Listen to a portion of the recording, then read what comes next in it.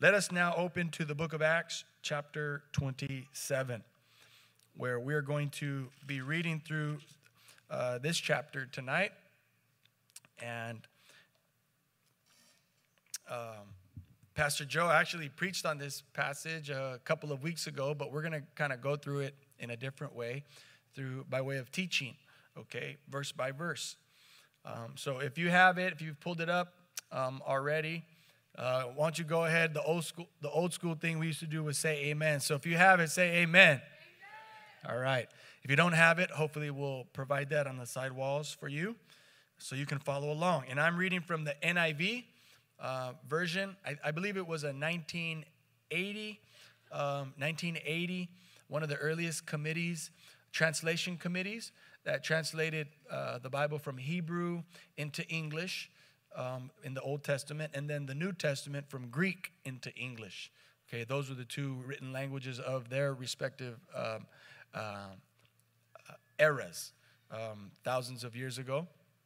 And the NIV, the New International Version, was a committee you can read in the beginning of your Bibles. Oftentimes they'll have a list of people and the place and the time that the translation committees did this very, very diligent work in bringing the Word of God to us.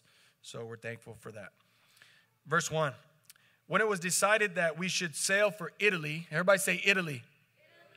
Paul and some other prisoners were handed over to a centurion named Julius, who belonged to the imperial regiment. Okay, so now for those who have not been here, we're just going to give you a little bit of background. The Apostle Paul has been in prison for over 2 years now at this particular stint in his life. You know, when you talk to people and they say, yeah, man, I've been in and out of jail my whole life. Well, Paul could actually say that. I've been in and out of jail my whole life. And the reason why Paul was in and out of jail was because of his faith in Jesus Christ. And at this particular point in time, there were a particular group of leaders within the Jewish religion that wanted Paul killed. And so they were going to great lengths to try and have him executed. And at this point in time, Paul had just stood before King Agrippa, who was the king of Judea.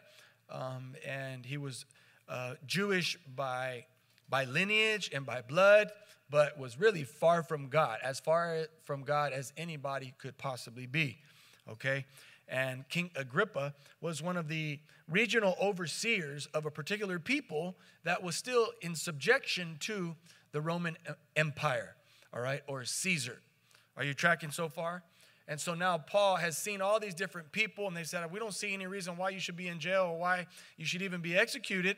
Nonetheless, Paul remains in custody, and now he is put on a ship and now is headed for Rome, headed for Italy, okay?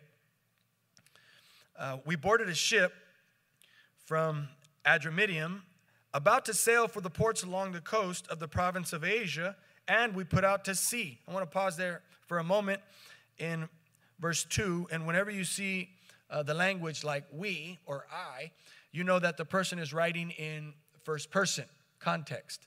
And the person writing the book of Acts is Luke, okay? Luke the evangelist. Luke was one of the gospel writers, was not one of the original disciples of Jesus, but he was a couple of degrees of separation away from being a disciple of Jesus Christ. Nonetheless, Luke, when he says we, what does that tell you when he says we boarded a ship?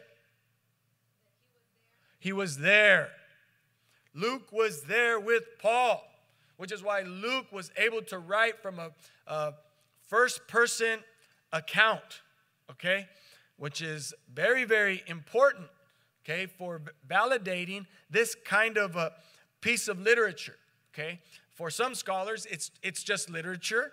For us, it's power. It's salvation. It's the Word of God. Amen? But whenever we see this kind of a piece of writing or book, we have to understand, we have to slow down, we have to process a little bit about what's going on. So Luke says, we boarded a ship from Adramyttium about to sail for the ports along the coast of the province of Asia, and we put out to sea. Now, if you really, really want to go and look and find out where on a map these little port cities, these islands, this region of the world is located, maybe, I don't know if Pastor is able to pull up a map. I didn't give him a fair warning. He might be able to. If not, go online and find out where these places are so you can trace Paul's journey. Sometimes they'll show you Paul's voyage on the ship where he wrecked, according to Acts chapter 27. You can find things like that in your studies. All right, let's continue. Aristarchus, okay, a Macedonian from Thessalonica, was with us. Again, Luke's saying now it's myself, it's Paul, and it's another guy. What's his name? Aristarchus. Okay, Aristarchus was with them as well. Okay, and I want to give us a little bit of information. If you have a journal or a notebook and you want to write this down, okay, you can write down Colossians chapter 4, verse 10, where you can learn a little bit more about Aristarchus and his journeys with Paul, and find out why he was with Paul at so many different times and moments. Some of the times, Aristarchus was with Paul doing ministry. He was one of his best assistants. And you can say, in a way, he cared so deeply about Paul that he wanted to be there for Paul to assist him in whatever Paul needed, not just for ministry, but also in a personal way. Amen? And then I'm going to show a little bit of my soft side a little bit. My father, who was pastor emeritus of Mission Ebenezer, no longer our senior pastor, but pastored for over 40 years, had so many people that assisted my dad and cared for him.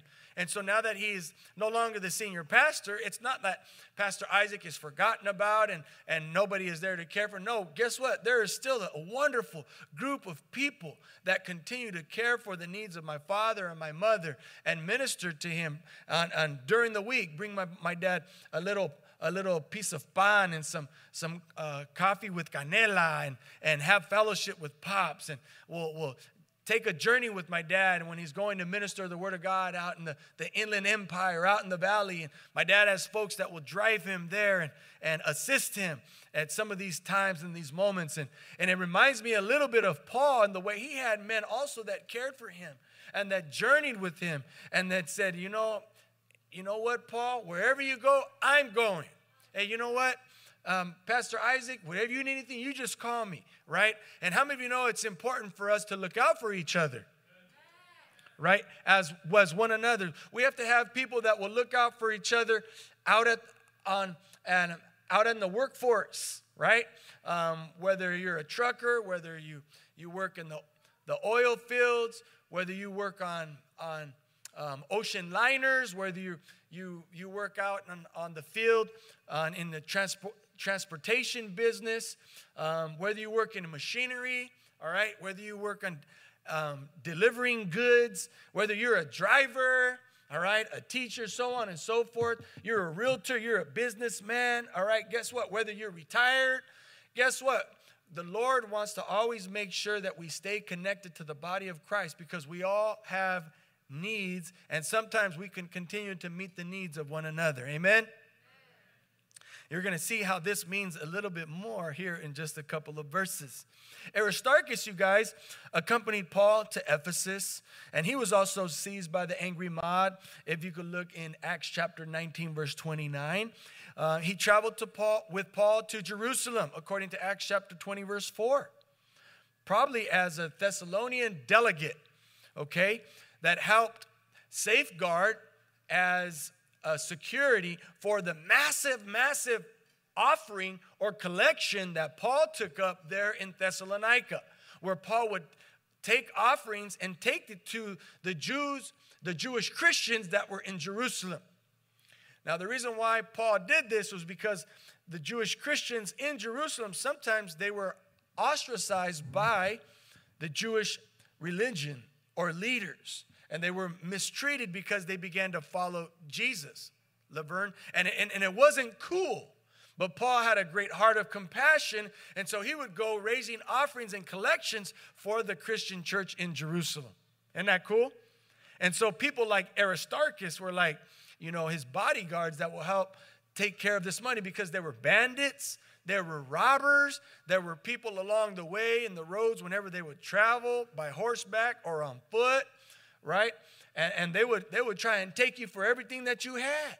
So some of the people that Paul had around him, they were carrying, you know what I'm saying? They were armed because they had to make sure that nobody would come and take all of those offerings that they were collecting to go, that were going to go to good for the kingdom of God. Amen? So Aristarchus was one of those who says, I want to go, according to 1 Corinthians chapter 16, verses 1 through 4. And then here, of course, in Acts chapter 27, we see that Aristarchus finds himself in prison with Paul, and then he's on this ship along with Luke. And we later find out through study that there were people like Aristarchus who probably volunteered themselves to be imprisoned alongside Paul. Well, if Paul's going to go to prison, I'm going to surrender myself, and I want to be there with him. Are you crazy? No, I'm not. I'm not crazy. If you take that study even further, many scholars believe that it's because Paul may have been suffering from illness and sickness and was getting up in age. There are times when there are biblical references that Paul refers to his eyesight and not being able to see very well, which now physicians, Christian physicians that have studied Scripture and studied the types of symptoms and the types of things that folks experienced and died of in the first century, guess what? A lot of people were dying from sugar diabetes because of their massive intakes of bread. Meat wasn't easily sustainable because there were no refrigerators. There were no hieleras. And any meat that they were trying to hold on to and preserve, how did they preserve the meat? Salt. And if you eat too much salt, what happens then? Hypertension. You get high blood pressure.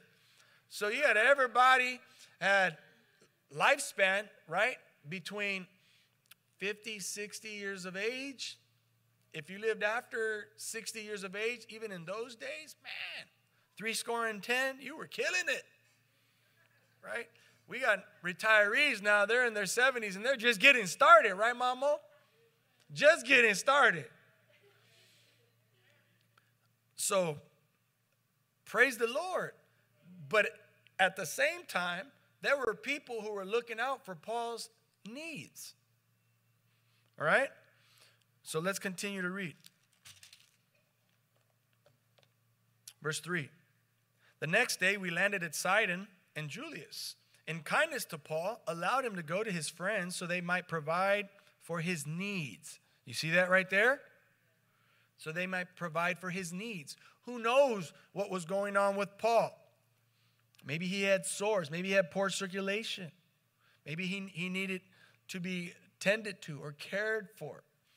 Whatever the case, Paul made a request, probably through his young ministers at hand, that would go to Julius, the commander or the soldier of this imperial regiment, and say, at the next stop, would you mind if we stopped in at some people that we know who only can care for the needs of Paul the way we know that he needs to be cared for? And Julius said yes and accepted the request. Isn't that a blessing? I thank God for that. You know, when we go to football games and stuff like that, and my pops, he says, mijo, I'm taking my handicap card so we can pull up right close to the stadium, okay, mijo? I'm like, all right, Pop. He goes, and then when we go to football games on the hot days, you know, it's like this weekend it's going to be like 102, 103. And on the playing field, that means it's going to be close to 110 degrees for the boys that are playing, especially in all these artificial turfs now that they got carrying on, 112, 115 degrees. And some of the stadiums, they don't let you take in coolers. But then Pop says, mijo, I want to take my insulin and put it in the cooler with some the ice packs and everything. Mijo, if you got any snacks, some Snicker bars, just put them in my cooler, mijo. Like, Pops, you're bad, Dad. You're bad. It's like, mijo, my sugar gets low, and I just, got to take a bite of a little Snicker bar. You know what I mean? They won't tell us anything at the gate, mijo. All right, Pops. It reminded me of my pops when I was reading about Paul. You know what I'm saying? From there, we put out to sea again and passed to the lee of Cyprus because the winds were against us. Anybody know what a lee is? A lee is a sheltered area or region of a geographical or maybe a man-made fabricated structure. So a lee provides protection against the wind. Basically, that's what it is. And so if you were sailing in a ship and there was an island or there were hills or mountains or a cliff, right? They would travel as close as they can to the cliff or to the land itself because they were protected from the winds that may come and cause injury to the vessel, all right, to the ship, or ultimately the people.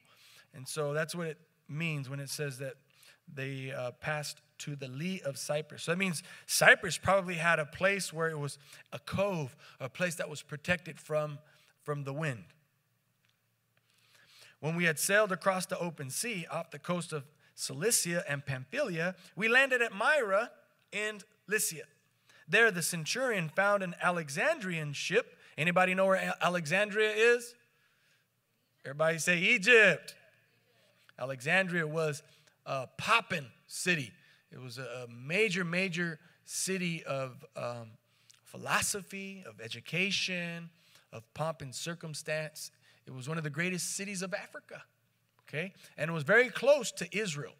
If you see where the Red Sea is, where the River Nile and all that place, you see Alexandria was a very, very sophisticated place at that time. So this was an Alexandrian ship. And when you read something like this, when it talks about an Alexandrian ship, like not everybody knows how to make ships. Not everybody knows how to make missiles, bombs, airplanes, right? Not everybody knows and has all the secrets of technology or military warfare. There's only a handful of nations around the world that have access to that kind of information. Alexandria back then would have been one of the cities on the forefront of technology, on the forefront internationally, right, of the biggest, the best, and the baddest. So there was this ship, this Alexandrian ship sailing for Italy, and they changed ships after they had left Caesarea, all right, probably on a more local vessel, and then they entered onto this Alexandrian ship, which probably means a bigger ship, probably means a very well sophisticated ship, right, for all intents and purposes. Verse 7. We made slow headway for many days and had difficulty arriving off Cnidus.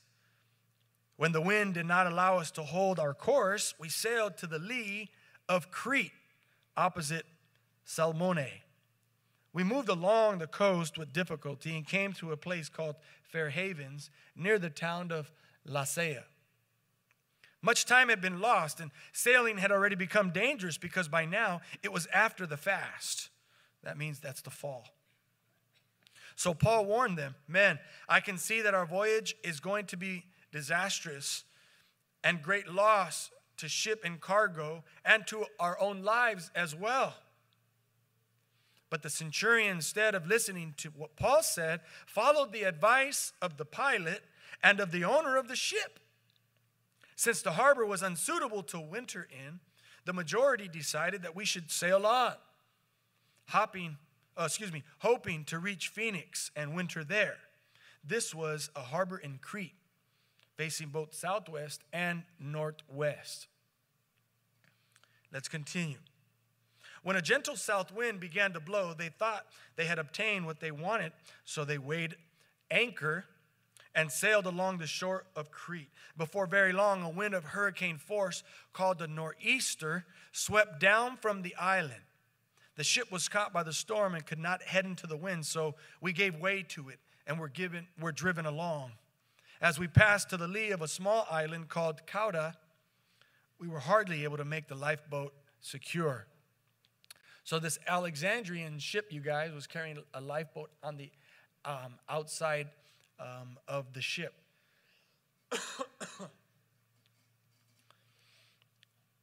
When the men had hoisted it aboard, they passed ropes under the ship itself to hold it together. So they took ropes, you guys, and threw them and had a way of passing the ropes underneath the ship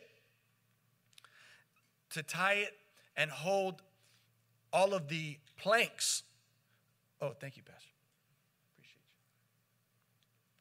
Hold it together as it was being driven to and fro here in the middle of this storm.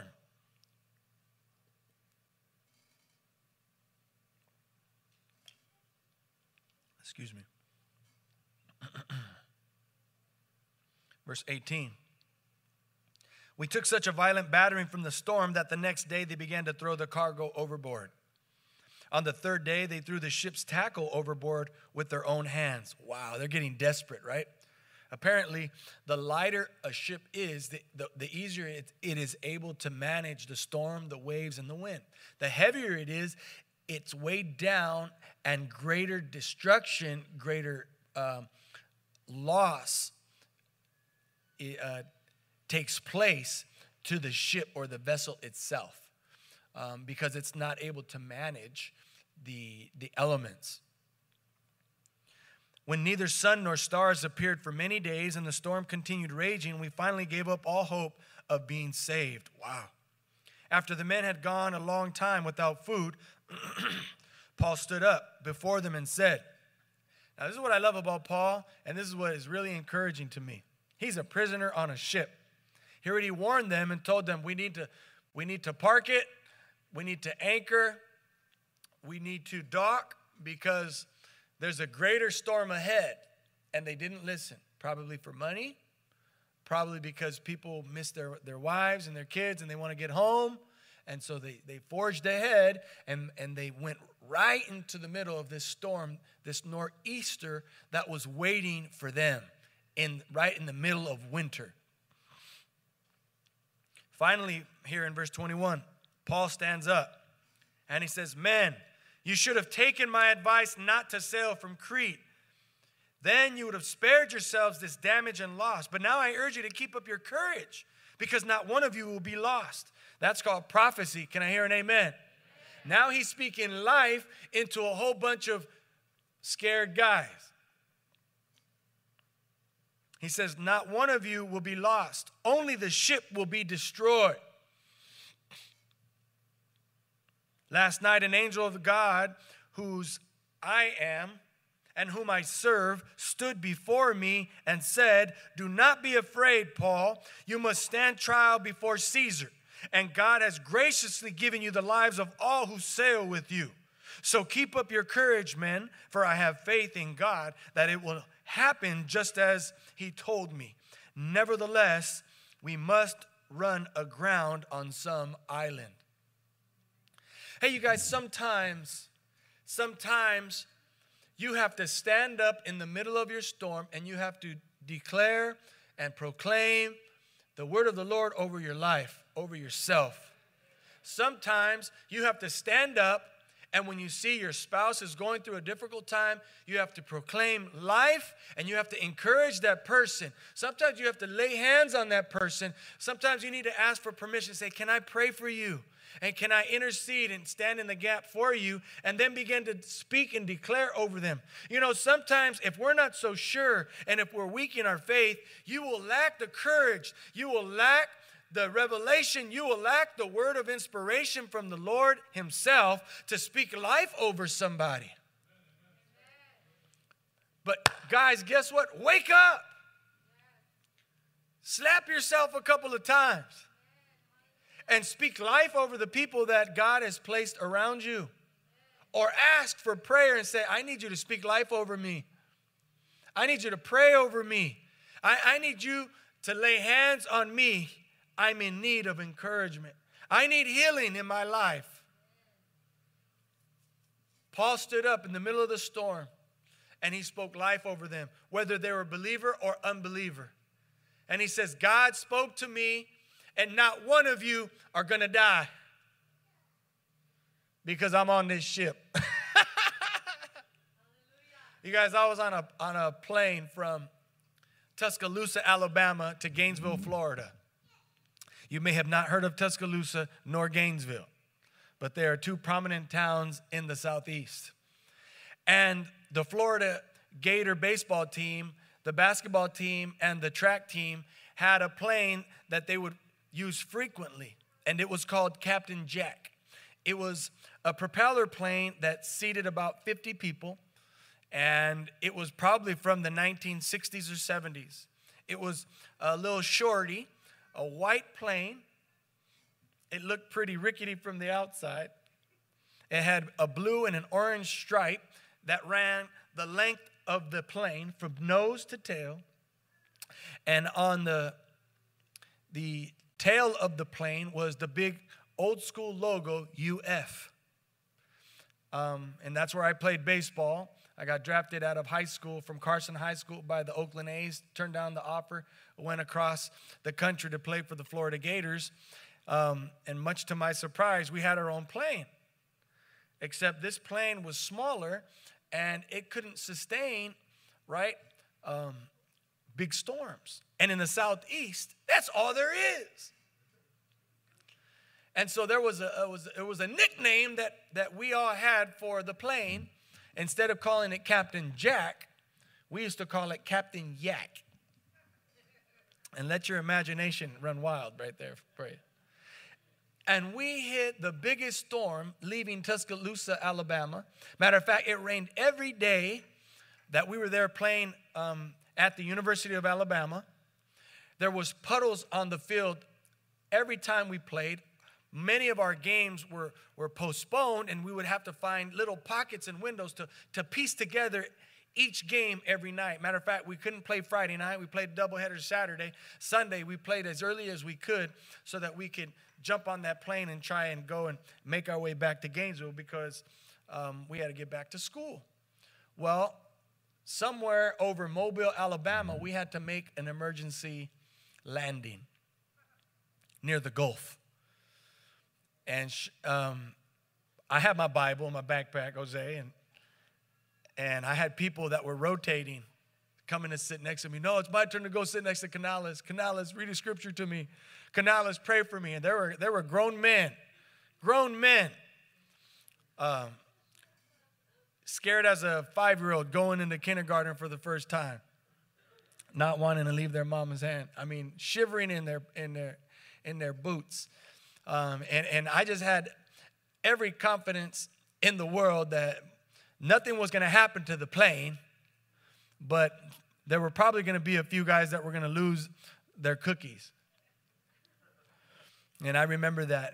And I'm just reminded of the assurance that a believer has when they're in Christ. The assurance that a believer has when they're walking with Christ. The assurance that a believer has when their relationship is where it needs to be with the Lord. We should even be assured, even as believers, even when we're not going so good with Christ and our walk is a little shaky, guess what? You should still have that blessed assurance that you're in the hands of the Lord. He's not a vengeful God. He doesn't come and just squash you when, you have a bad day in your faith. God's not looking to just smash you with the mallet, with the hammer, because, you made a couple of bad decisions. No, man, he's a loving God, and he's there to pick you up. He's there to say, hey, pick your head up, man. Hey, get your head out of the gutter. Come on, let's go. Let's go. Stop feeling sorry for yourself. Stop licking your wounds over there. It's time to go. Paul, hey, get up. Here we go. Men, not one of you will die. On the 14th night, we were still being driven across the Adriatic Sea. When about midnight the sailors sensed that they were approaching land, they took soundings and found that the water was 120 feet deep. A short time later, they took soundings again and found that it was 90 feet deep. Fearing that we would be dashed against the rocks, they dropped 4 anchors from the stern and prayed for daylight. In an attempt to escape the ship, the sailors let the lifeboat down into the sea, pretending they were going to lower some anchors from the bow.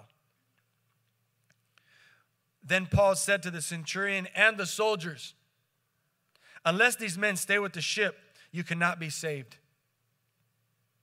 So the soldiers cut the ropes that held the lifeboat and let it fall away. They must have thought Paul was crazy.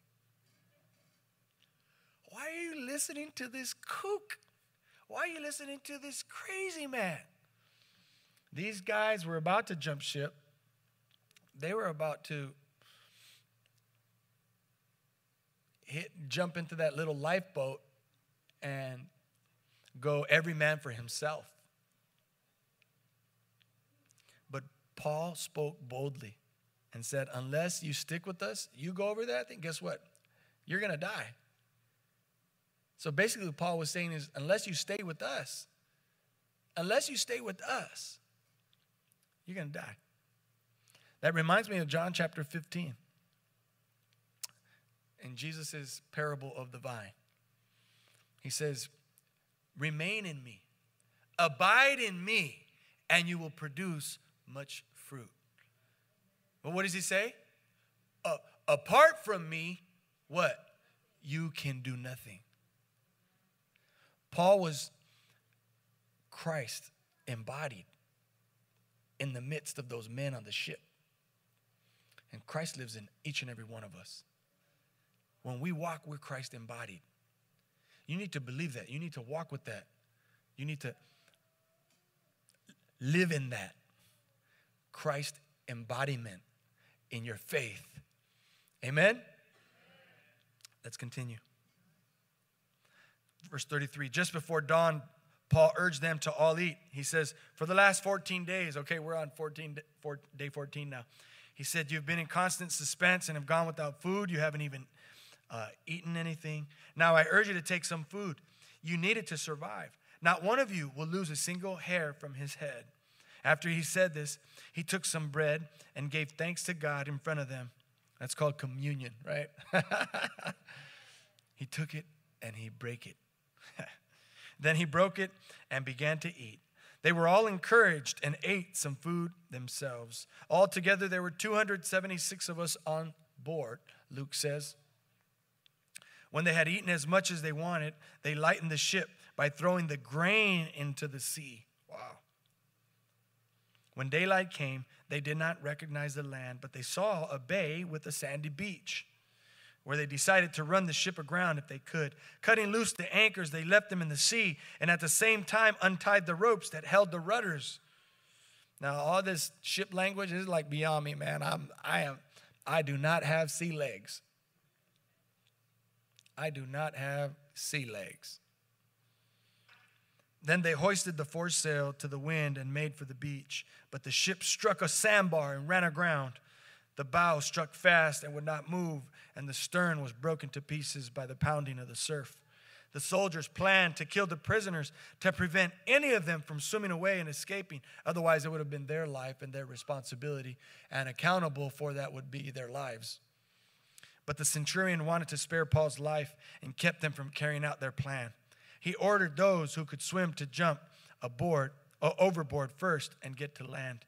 The rest were to get there on planks or on pieces of the ship. In this way, everyone reached land in safety. Chapter 27. So, what's one of the first things, you guys? You guys, there are going to be some storms and some shipwrecks ahead. There are. But we have to safeguard our faith. We have to prepare ourselves for that. All right? They're unplanned, they're sudden, and they are scary. And you know what? There may be some cracks in the vessel. But don't let the vessel that is your faith and your spirit be broken. You make a poor mistake, guess what? Get on your knees. Go to the Lord. Ask him to come in and repair that crack. Amen? Paul said, unless we stick together. That's a word from the Lord for us. Unless we stick together. If we stick together, we survive. If we stick together, we can help each other. If we stick together, we can push past the pain. If we stick together, we can be saved. Thank you, Jesus. They were in the middle of the storm, and on day 14, they didn't realize how close they were to land until they prayed, and the Lord opened up the clouds and gave them a little bit of daylight, and they realized how close they were all along. You know, sometimes we're so close. We're closer to the Lord than we think, but we feel lost, hopeless, faithless, hurt, alone. And sometimes we're flat out just going through the motions. But we need to draw in. We need to press in on that spiritual muscle memory. You know, as a former athlete, I can't do what the young guys do anymore. But every now and then, I can get out there on the field and have a good moment because my body remembers what it was like. And as believers, it's true. The same is true. You know, we may be having a tough time in our life. We're going through a time of doubt, questioning. Guess what? Lean into that spiritual muscle memory, that spiritual memory of God showing up when you needed him most.